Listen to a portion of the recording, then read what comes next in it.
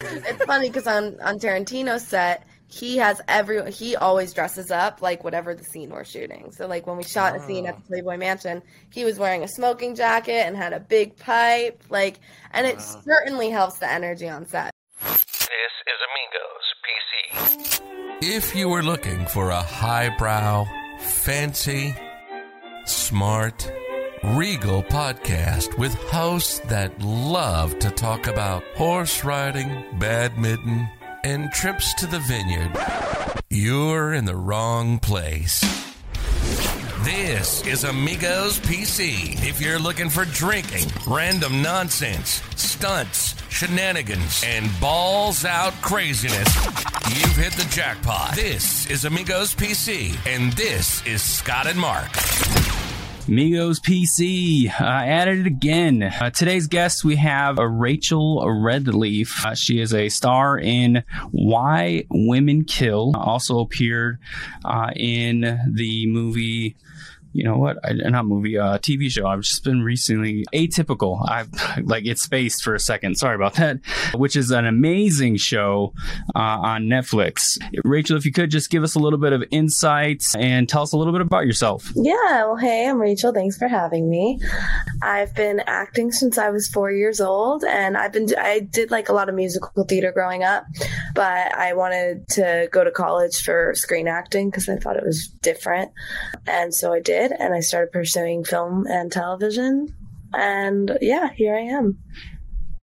That actually brings me to one question that I did have, which is, you're from Arizona, correct? Yeah.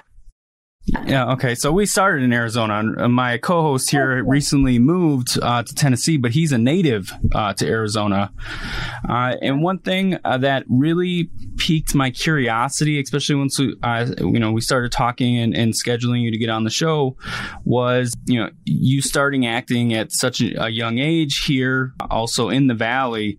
So my teenage daughter is also trying to do something similar and break into it. So what was the progression when you were a child and getting into to move on to screen acting and things like that?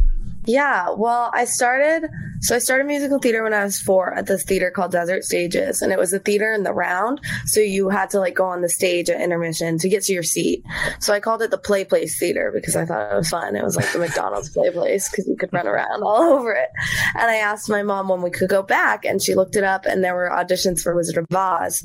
So instead of going and seeing a show, I auditioned for one, and I got in, and I literally never looked back.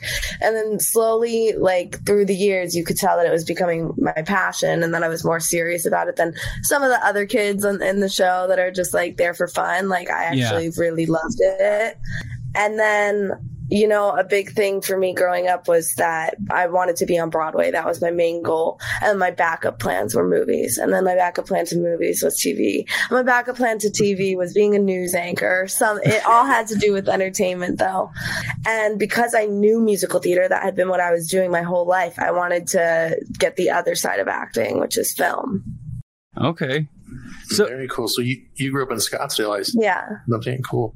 What high school did you go to? I went to Horizon Highschool, and I was very big in their show choir program. Very cool. Yeah. So are you going to ask for the last 4 of her social and what her favorite color is? Dog's name. Oh, that's right. All right.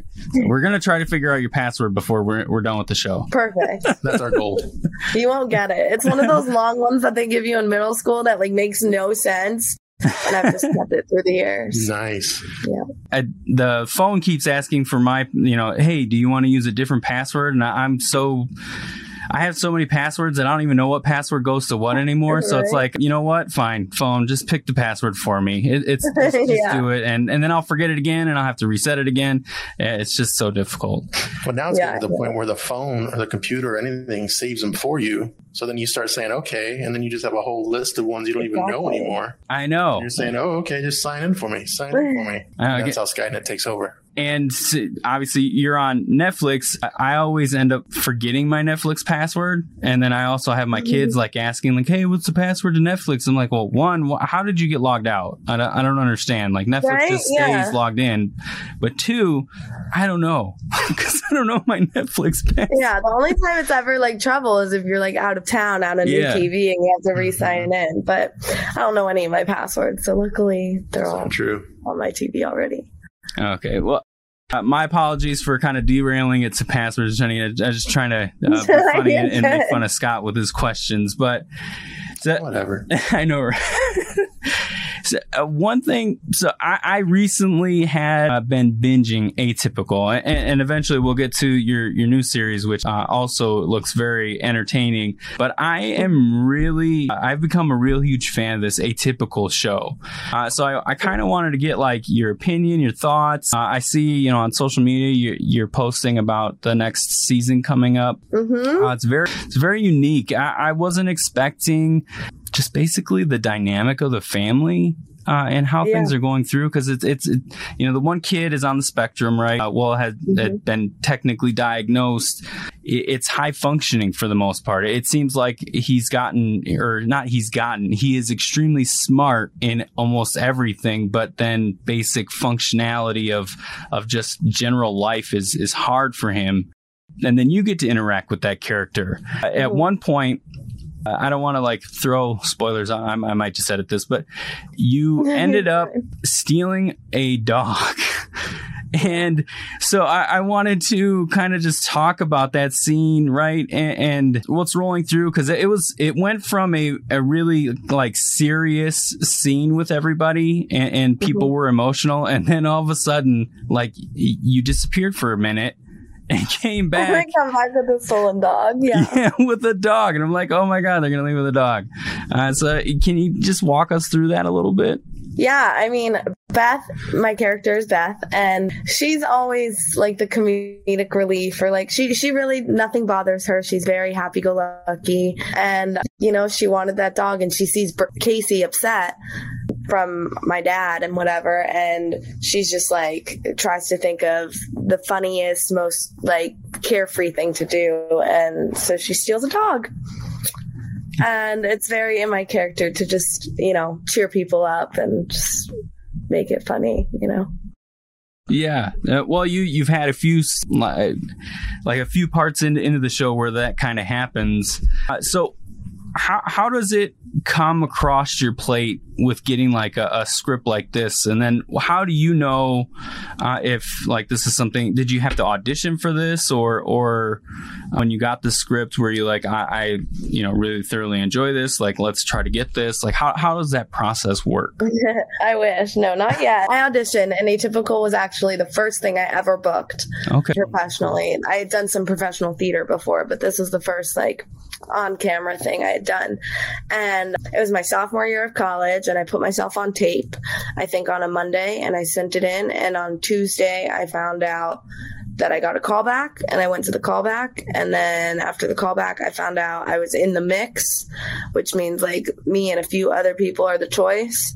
And then so that was Friday. And then Monday, I found out I was the choice and went to a table read. Oh, nice. So it's a very quick process. It's like all within a week. Wow. I know a lot of people, depending on the project, with a couple that we've talked about, like they just go to an audition and then, they don't hear anything for a while. And the next thing you know, they're on the Ozarks. Yeah. I mean, usually in my case, at least, like if I don't hear back within 3 days, I'm like, okay, I didn't get that. In the pandemic, it's been a little different because they're like producing things for the future because we had, we were all locked inside. So I would audition for something and then I'd be like not here for months and be like, well, maybe they're still keeping me in mind because it's not being filmed for another year. So you're saying there's a chance? Yes. Is it filmed at California or is it somewhere else? It's filmed in California. California? Mm-hmm. Yeah, okay. So yeah, you're obviously total lockdown for sure. Yeah.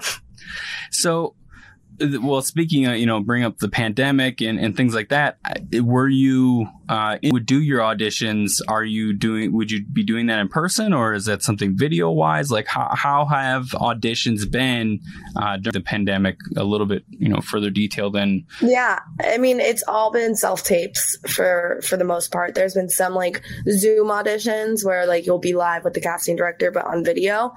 Those are hard though, because you're not usually when you're filming something, you're not supposed to look at the camera, but because looking at the camera on that is looking at the reader, like you are supposed to. So I'm like, I don't know where to look. Like it's just a bunch, but I love self-taping because I can do it as many times as I want until I get it right.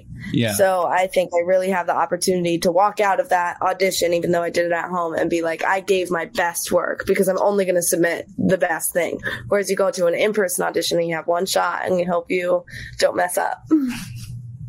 So with being the in person and then doing it via Zoom, and you're not supposed to be looking at the camera, but then you're looking at the camera, like what is beyond just being in person? Like, was there a lot of difference between like what the director would be saying or doing or telling you, like, or like a casting person in there? Obviously, I'm not really familiar with the process. Yeah, no, it's interesting because like when you're in person, they might give you a critique and tell you to do it again. With self tapes, you're taping at home with a reader that you provided yourself, and they don't give you critiques, and you're not really supposed to submit more than one version of the take because it makes you seem like an unsure actor, like you didn't know which choice was better. However, if the takes are different enough, you can submit two, like one normal take and one like extra funny take or something, because you're like, I don't know what you want and I want to give you like as many options. But beyond two, you shouldn't really go there, because then it's just like they're not going to waste their time on you. They'll probably most casting directors see what they want within the first 30 seconds. Yeah. And also seem like you're probably trying too hard, or like you're desperate. Maybe if you're given too many tapes. That kind of it's just kind of like, well, I can do this and I can do this. Yeah. Oh, but maybe you want this. It's like, no. Do the initial audition, do what you think is best, and then they will call you back if they want to see more, and then they'll direct you. That was actually going to be one of my questions, because I know, all I know, right, is just from watching TV or movies about, somebody actually for a role or something like that, or auditioning for a role, and you always see the director like, no, do it this way during the audition. Right. Well, obviously you're doing it in person via film, which that's also a weird aspect. Like you're filming someone auditioning for a fake show on TV, and you know what I'm saying? Like that kind of scene is just weird in itself. When you kind of think about the basic aspect of it. But so when it comes to like video auditioning, like Zoom and things like that, you're not getting that. You're saying that you're just submitting the one way you think it should be, or you're perceiving it on the scripter, and then you're waiting for them to tell you, do they need something else, which is unique, I think. Exactly. And, more often than not, they don't, you don't hear back, but either you hear back that you got it, or you hear back that they're calling you back for sometimes it's the same scene, sometimes it's a different scene because they want to see something new. Sometimes it's the same scene because they want to give you a note. So when you got the call back to steal the dog, so what happened with no, I'm just kidding. So yeah, you stole a dog in your tape. That would be hilarious. No, not in the tape. Yeah, I should have. No, that was season 3. So season 1, when I auditioned, we didn't even know I was going to steal a dog. Didn't even know I was going to go that far. So yeah.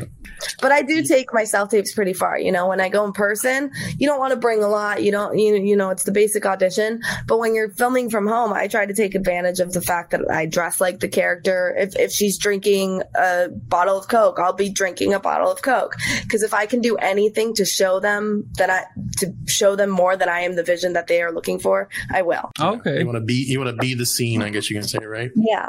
So they can see it. Yeah, that makes sense. So for someone that's actually like starting out in acting, right? They're trying to get their foot in the door. Example, my daughter, my teenage daughter that's trying to do this. With doing like a self-tape, do you have like any tips or advice as to like, okay, you may not have like a script to do. Like, is there something that you would recommend in projecting out and recording for that? Sure. Well, if you want to get into the industry like here, like professionally, you have to have a reel. So yes, you can record you doing just random self-tapes of random content you find. What I often do, I think it's like tiring to just look up scripts and look up monologues and look up things that I might like, because then I have to read them all to figure out, oh, no, don't like that one, don't like that one, don't like that one. But when I'm watching TV or movies, I'll notice, and I usually don't notice till the end, but I'll notice like, that was a really good moment for that character. I bet that was an audition scene, or that was a really good scene between those two characters. And then I take out my phone and I record the scene, and then later I transcribe it. Okay. And then because I think finding scenes that you like, that like stood out to you, will only make you do better because you enjoy the content. So when you're starting on your own and like you don't have a scene that was given to you or anything, but you just want to show that you can act, yeah, I would find scenes that like have stood out to you in TV, movies, whatever. Okay. Okay.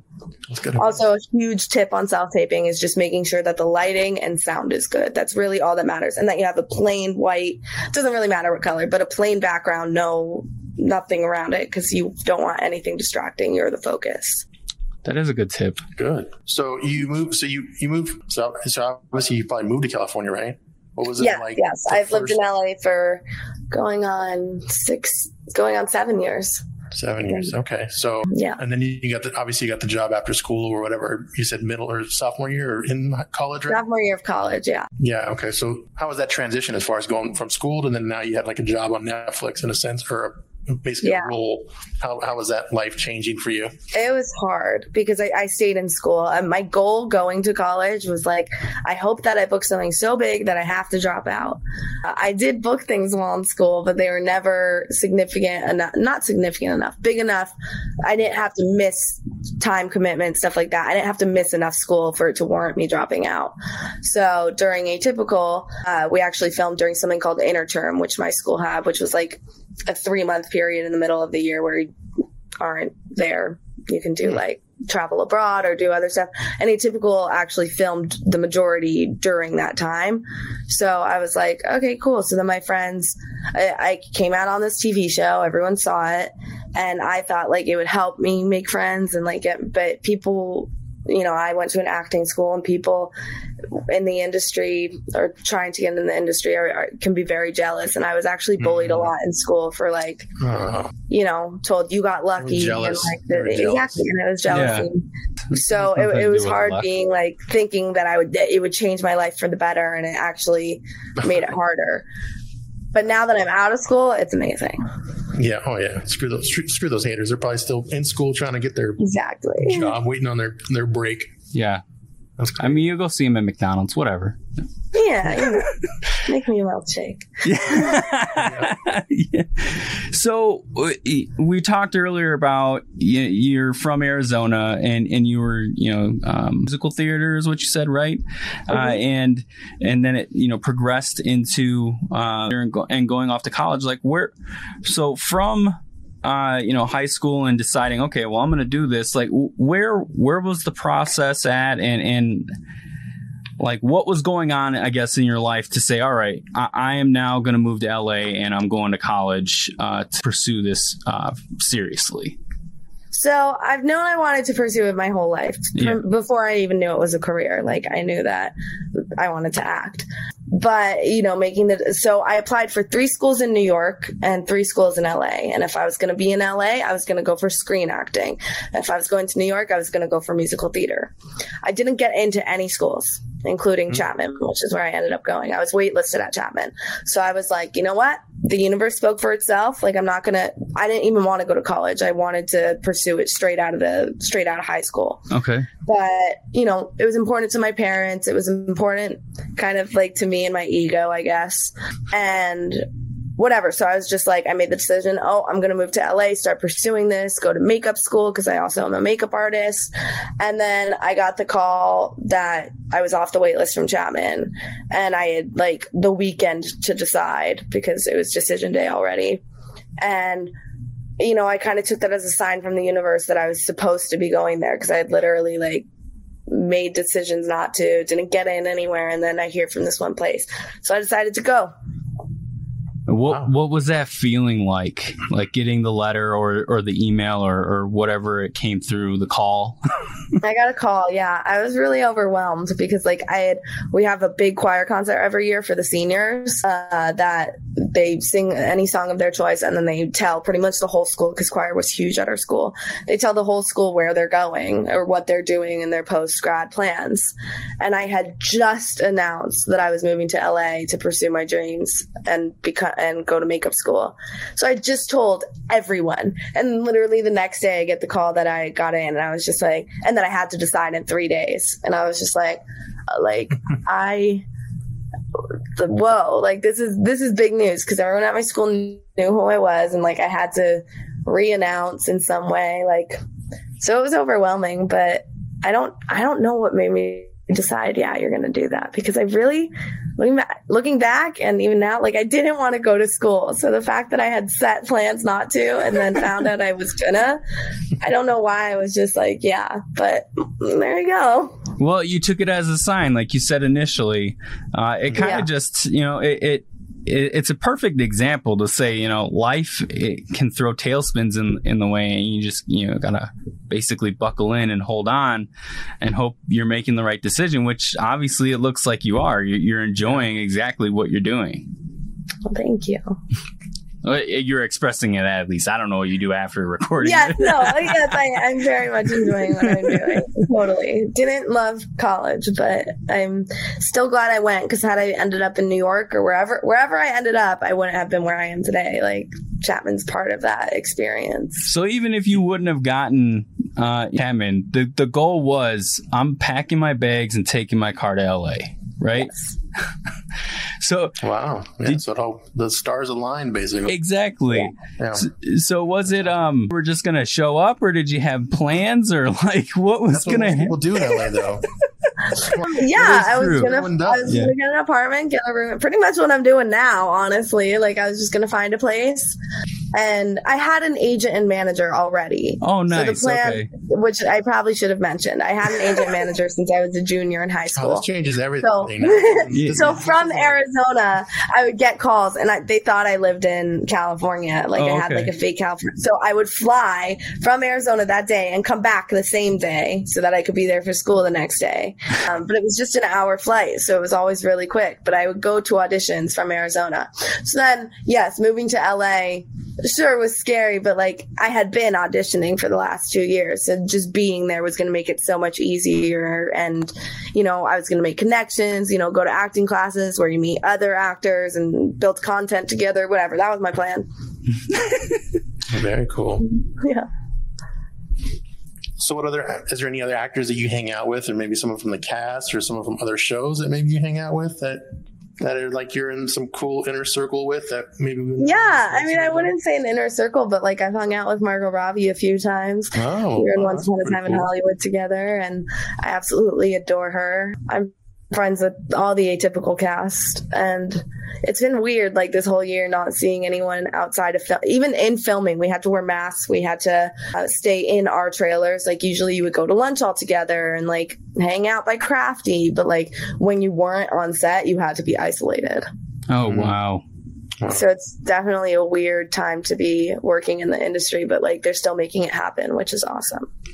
Well, these things are getting better there. It wasn't it just they're opening up more now in LA. Yeah, I think they opened yesterday officially. Yeah, officially. Oh, wow.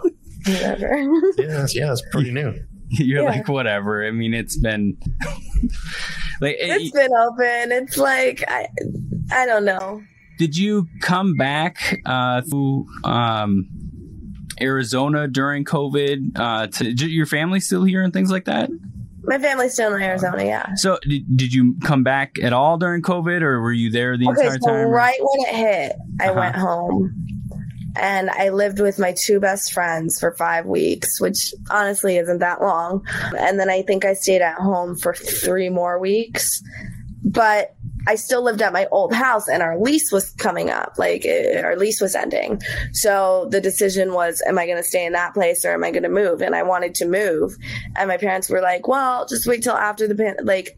And I was like, I'm not renewing a lease for a place I don't live. Like, I either move here or go move someplace else. And I am not staying here in Arizona. Like, that was under no circumstances was that the plan. I was just more like, oh, I have free time. Nobody's working right now. I'm going to go home and visit my best friends. Yeah. On extended vacation. But I was not going to stay there under any circumstances. Well, the only reason I bring it up is like 2 different worlds, basically, right? Like California essentially went on complete lockdown and it was essentially nothing's open. No one can do anything, right? Mm-hmm. Where Arizona didn't exist. Like if you even mentioned it, you're like, what are you talking about? I mean, it was at first. Yeah, a little bit. At first, there was no. Yeah, and that's when I went. Was like at the very beginning when everyone was like, "What is this? Like, what's going on?" And taking it slightly more seriously. Because I was going to ask you essentially, but it was right at the beginning, so they were kind of equal when it came. But I was going to ask, did you see the difference between the 2 worlds? But well, I go back all the time, so I've definitely seen the difference. When it's not so much like I don't. Yes, California did close, but I don't feel like it never did because I would still go to restaurants as long as I was wearing a mask, doing stuff like that. Yeah. So when I went to Arizona and like you went to restaurants and didn't have to wear a mask, and like I was just like, this is so wrong, and like it was just weird. So yeah, I definitely saw it. Different. Why is it different here? Yeah. Yeah. Also, just my friends, the difference of like my friends who still live there, who I'd see like posting pictures of them like going out and doing things and vacationing and whatnot, because like it just wasn't on their minds there. And I was like, what? Like, yeah. It was a weird feeling when the mask kind of finally went off when I was back there in Arizona. When they first told us that you didn't have to wear them, I was like, oh, this feels weird to not have it anymore.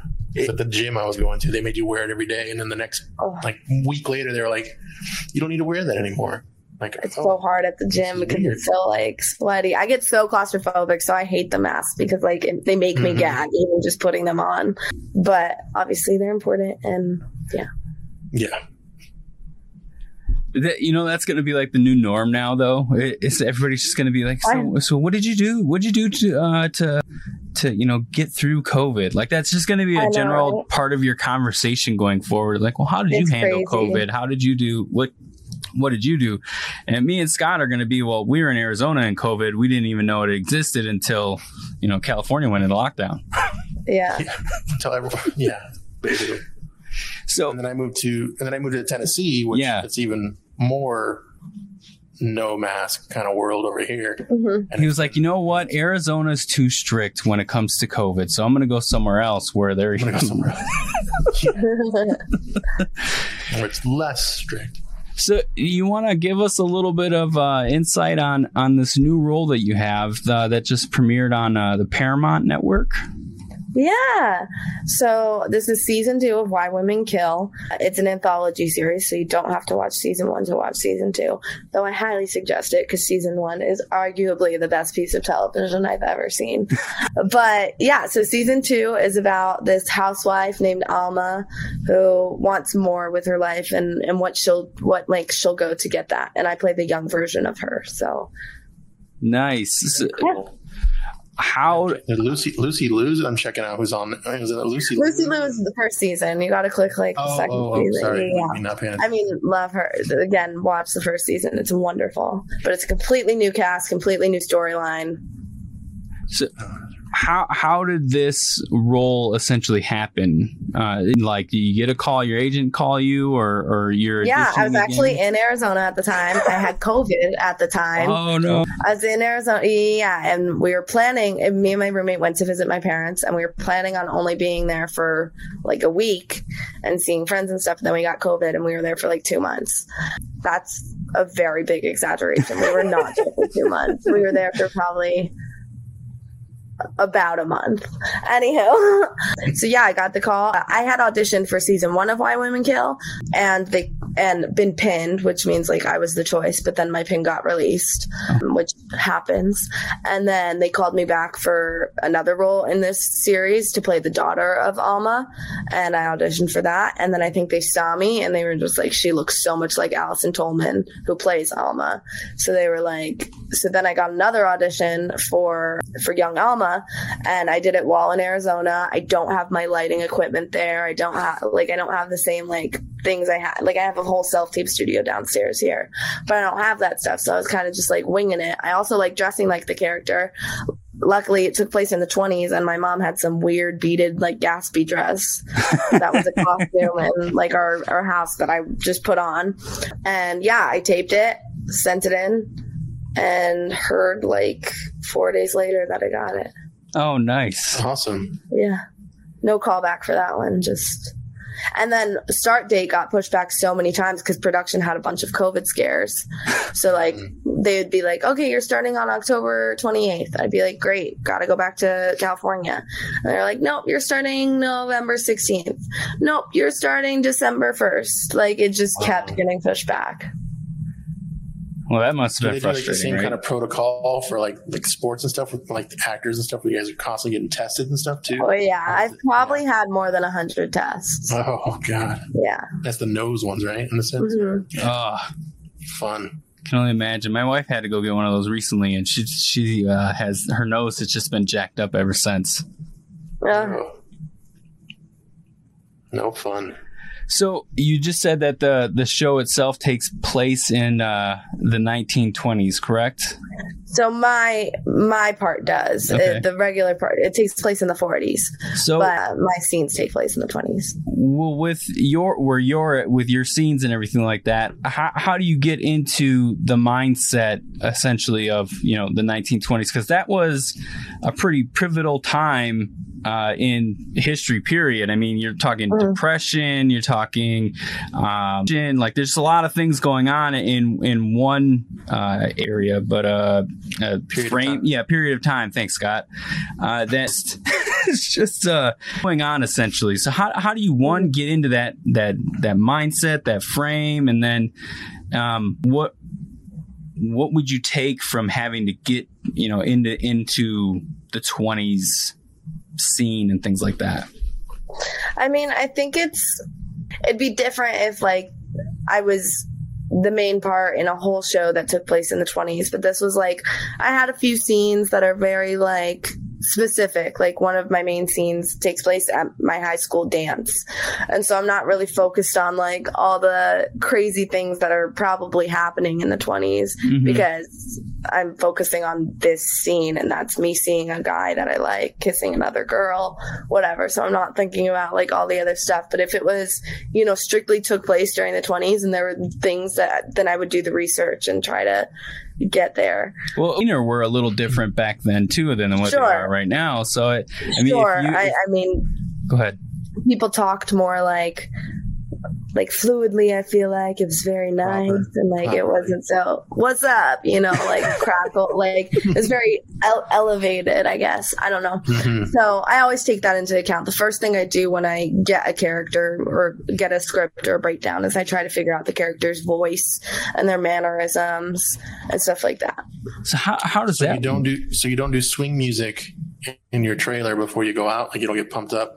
It's funny because on Tarantino's set, he always dresses up like whatever the scene we're shooting. So like when we shot a scene at the Playboy Mansion, he was wearing a smoking jacket and had a big pipe, and it certainly helps the energy on set because you're just everyone's in it.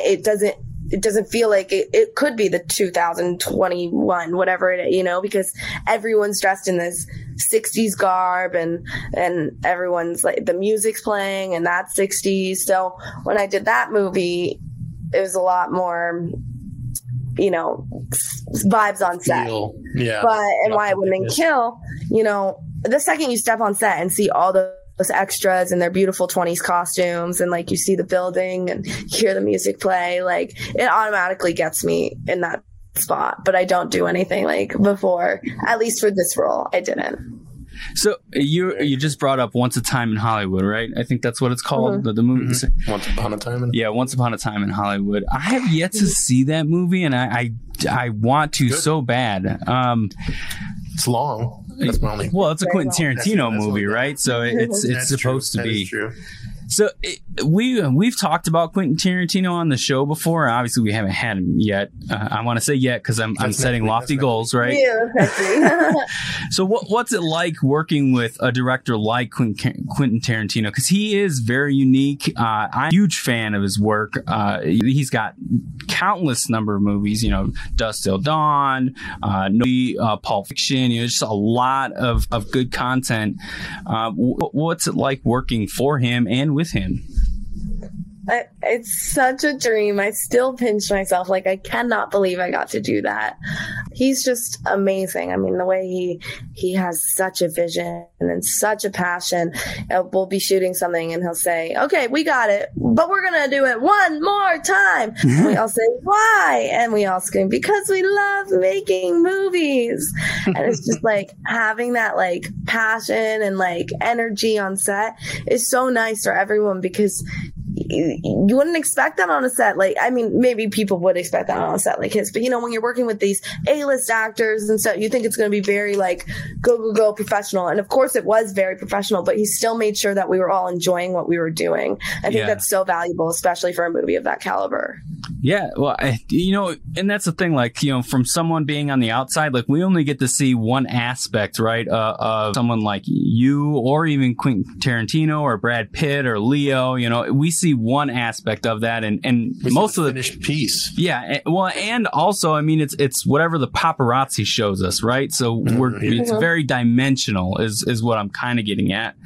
And so you working and being alongside a lot of these people, right? You see something different than the public does, essentially. What is that? So how do you handle? Did you fanboy out at all, or well, fangirl? Yeah, sorry, it's pretty surreal. So I primarily worked with Margot Robbie. Yeah. I didn't actually meet Brad or Leo, but like even Margot, like we were in the makeup trailer together getting ready. This is the first time I'm meeting her, and obviously I want to say something to her, but I don't know if I'm allowed. Even like I don't know what protocols are in for these high like profile people, and I'm just sitting there like very nervous, and then she comes up to me and is like, hi Margo, like what's your name, and introduces herself and like is like, well, I can't wait to see you on set, this is an awesome scene, and we do it. And then like she was just so personable. Same with Quentin Tarantino, he goes up and hugs you, like that's the first thing he does, and like I'm not expecting that from any of them, so getting that is just like, oh, you're exactly who I want you to be. It's great. So without giving any names or anything like that, have you experienced the opposite with anybody? The other side? I would not say the opposite. I have not experienced anything horrible, thank goodness. But this was definitely the most welcoming, like comforting, energetic set I've ever been on. Other sets I'm on, like Atypicals, we're all a family, but like there was nothing like being on set when he's like, partying us up. Like it was really like being at a real party. So you bring Atypical back up again. With Atypical and this next season that's coming out, do you get an opportunity to watch, or do you even watch your that you create? I do watch my content very begrudgingly. I love to watch it because I love the things I'm in. I've been in things that interest me. I'm like, oh, I want to see that. Like Why Women Kill, I told you, was my favorite show. So I do watch it, but all I do is critique myself. I'm like, oh, I could have done this, I could have done that, whatever. But I love seeing the show. I love seeing how it came together. I love seeing my friends' reactions, audience reactions, my family reactions. Yeah, usually there's a premiere like beforehand. I don't know with COVID if we're going to be able to watch it, but usually we watch the first 2 episodes. So how does a premiere work for a TV show then? Because you just said 2 episodes? Yeah, we watch the first 2 episodes usually. One season I was in both episodes. One season I wasn't in either episode. Like, I didn't come in until later in the season. Yeah. But it's just great being with the whole cast and gathering together and seeing what's going to happen. So have you like a producer's house, or do you guys go to like a movie theater kind of thing and watch it, or is it something like that? It's for Once Upon a Time in Hollywood. Yes, I watched at Quentin's house, which was the coolest thing in the freaking world. Really cool. He had like a few of us over. We watched it in his home theater, but that wasn't the premiere. That was just like a showing for select people. That's probably better. I would say, but it was the coolest thing ever. Yeah. For Atypical season 1, I think we watched it at Sony, which is the whatever makes it, and they have like a screening room, and then we had like a party outside. And then for Atypical season 3, I don't even remember 2. For Atypical season 3, maybe it was 2. I don't know. We did it at the Natural History Museum because it fits in with the theme of Atypical, and they set up like a screen and projector, and that's what we watch it on. So different premieres happen everywhere. Like often they happen at movie theaters, but often they happen at like spaces, and they just make it work.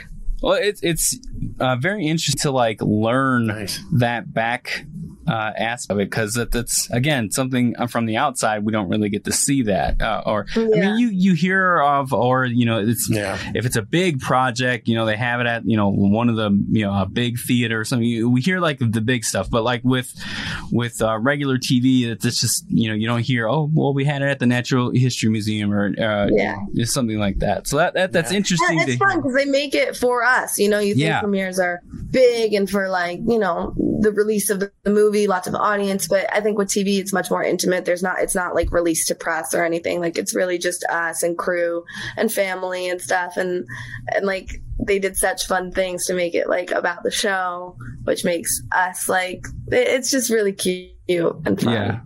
So very cool. You haven't had a chance then to see season 4 yet, correct? No, not yet. Without giving any spoilers or things, without giving any spoilers, even though you haven't seen it yet, is there anything notable that we should look out for with season 4, or that, something notable, I guess. Something notable. Because this is the last season, correct? Like it's yes, this is the last season. But the thing is I don't get every script. I only get the scripts I'm in. So like I really don't know what's happening. Like I get as excited to watch it as the fans do. But Beth has some fun scenes this season, and I do reunite with the dog. Oh, okay. I get to work with the dog again. Oh, spoiler alert! Yeah. Well, you kidnapped it, so essentially it's your dog anyway. It's my dog. Exactly. Well, as we wind down here, we do have a few questions that we typically ask. They are a little out of left field. So if just a little. If I'm ready. If you're like, I don't know, we can move on. It's not a problem. Okay. One that we really like to throw out, we essentially ask almost every guest that we have on. When we first started the podcast, we initially had a couple people from Australia on, and going to be an R&B artist there. That's he's got a good career going on, and I jointly decided to attempt to be funny. And I asked him like, well, is Australia even a real place? Like, what is going on? And so as we continued to kind of play with this idea, because now it's just a running skit on our show. Conversations, one to like Antarctica, and a lot of different things, and a lot of it ends up heading back to like a flat Earth theory. If you were, I'm not saying that you believe in flat Earth or anything like that, but if you were to like, I know, right, Scott, I know, I don't want to offend you, Scott, or anything like that. If you were to, though, you utilize the ideas of flat Earth, we think that Australia is a real place. Yeah. I don't know. I think so. You know what's funny is so we have you doubting it. So it's already going good. Yeah. So we're essentially we're converting you to a believer that it may not be real. Oh. So what's funny? No, I'm just kidding. No, but what's funny is so we asked this question and we never know what the answer. Like, because everybody's like, oh, they just like yourself. You're like, yeah, it's a real place. But every now and then every now and then we get somebody, well, you guys are talking about the wrong thing. Well, you should look into what's going on in Antarctica and all this other stuff. So, okay. And then not long ago, we actually had someone on where they're like, well, yeah, my father-in-law is a flat earth theorist, and he believes in X, Y, Z. And, it goes into a whole expansive different thing. So one thing... Fight every Thanksgiving. Yeah. That was another crazy thing. So to try to get you more of a believer, have you ever been, first off, to Australia? I have been to Australia. Okay. So you took a flight from our side of the world, which is the west coast of the United States, all the way to Australia, right?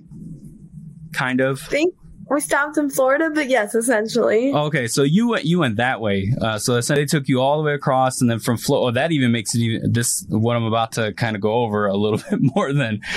So you in Florida, which Florida itself is just an insane, crazy place. I think we stopped in Florida. You think? Yeah. See, there we go. You see, it's starting already. So then you're on a flight from Florida to Australia, which no more layovers, right? Right. Okay. So that has to be at least 16 hours, maybe. Mm-hmm. So you're in a flight. I'm sure you had fallen asleep at some point. I'm making a lot of assumptions here, so correct me if I'm wrong. You fell asleep at one point.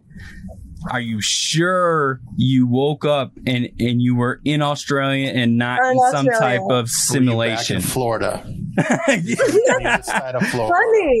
It's definitely something I've thought about, not just to Australia, but anywhere I travel. I'm like, what if we were just in the sky for a long time and then they did like a little set change and then landed us down? Right. Who knows? Well, what makes this even more entertaining is in Florida. So you could have taken off on your next flight and then circled right back and went right to Disney World. It's true. Oh, I didn't know Australia got one of these. That's crazy. Yeah. Wow. That's new. I can visit more than just Australia here. The whole world. Go ahead, Scott. I was going to say, isn't Margot's from there too, right? Yeah, Margot's from Australia. That's why I think it's real. Oh, so that's why you went. You were visiting with her then. She was showing you around. I didn't know her yet, but I would love to visit her there. That's funny. I'm friends with her brother who still lives there, so maybe someday I'll go back. Possibly. But who knows if I'll actually be going back. Yeah, you don't know where you're going to end up. Here. So, yep. Being in acting, and you've been obviously doing this for, since you were a child. Is there something in, whether it be acting or your musical, theatrical, is there something that people regularly do within this scene that drives you nuts?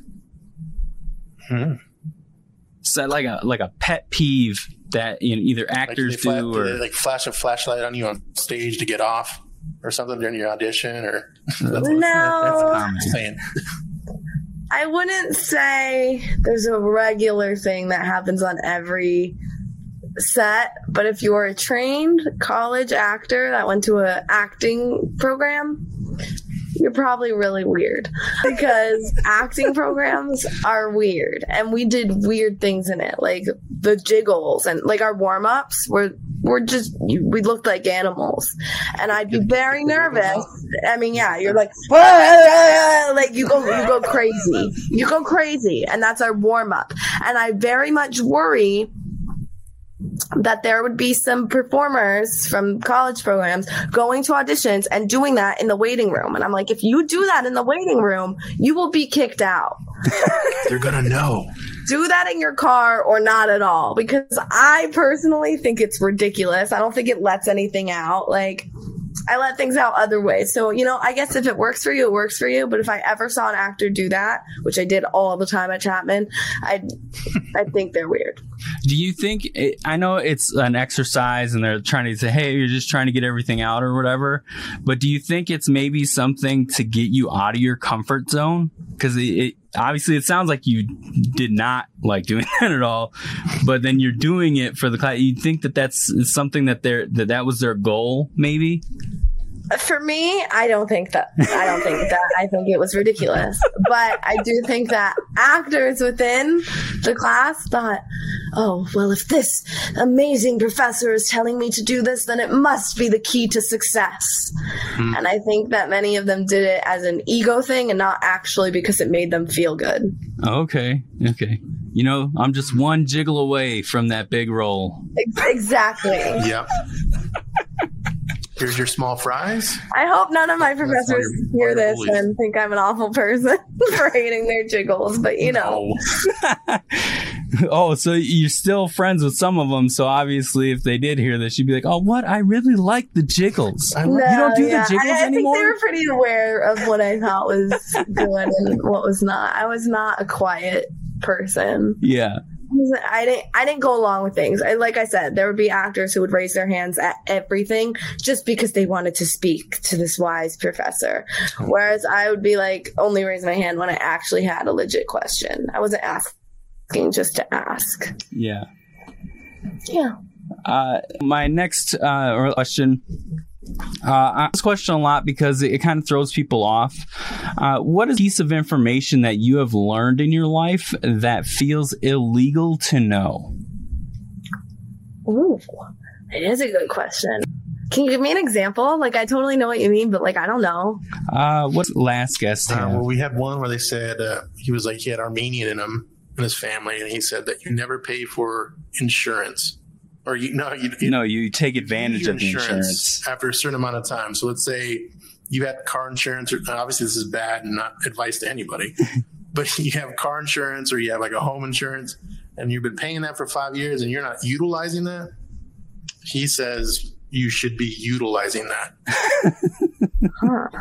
So that was one piece of information, which is obviously not great advice because that's a sort of insurance type fraud, but if you have a handicap placard, you can park anywhere for free, literally, including private parking. Oh. They're not allowed to tell you that you can't park here, even if it's private, because you're handicapped. Oh, all you can do is probably like call the cops and they can check if you're actually legitimately. Yeah, they'll check, they'll put up a sting, and then it's just a waste of everyone's time. Yeah. I feel like you can get away. So it must be real. With the handicap thing, I feel like you can get away with that everywhere except for New York. Yeah. Because you can't. Maybe. Yeah, because you can't even park in New York. So that's yep. True. Yeah. I'm sure San Francisco is probably the same way. Right. At least, you know, this rule is for California. Like, from what I know, this is California law. Yeah. So I don't know where it is other places. Right. Arizona too, I'm sure. Yeah. I can't see anybody caring in Arizona. No, I mean, you could draw a handicap thing. And I think Arizona, they just be like, all right, well, we're just going to let it go. We're going to let it go. True. Very true. Well, I know that we talked about a few of your shows. I really appreciate that you came on. Do you tell us where we can find you, like social media and things like that, or if you have a specific website, and then if you have any other projects coming up beyond the ones that we talked about today? Sure. Well, you can follow me on Instagram and TikTok at Rachel Redleaf. You can also book me on Cameo and get a shout out. Well, my website is rachelredleaf.com. And I also do coaching for actors for like audition tapes and stuff. So people can reach out to me on there. And what was your daughter? What's the final question?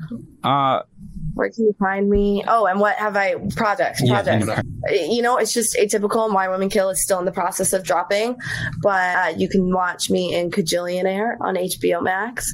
You can see me in Atypical on Netflix, Why Women Kill on Paramount Plus, and Once Upon a Time in Hollywood somewhere.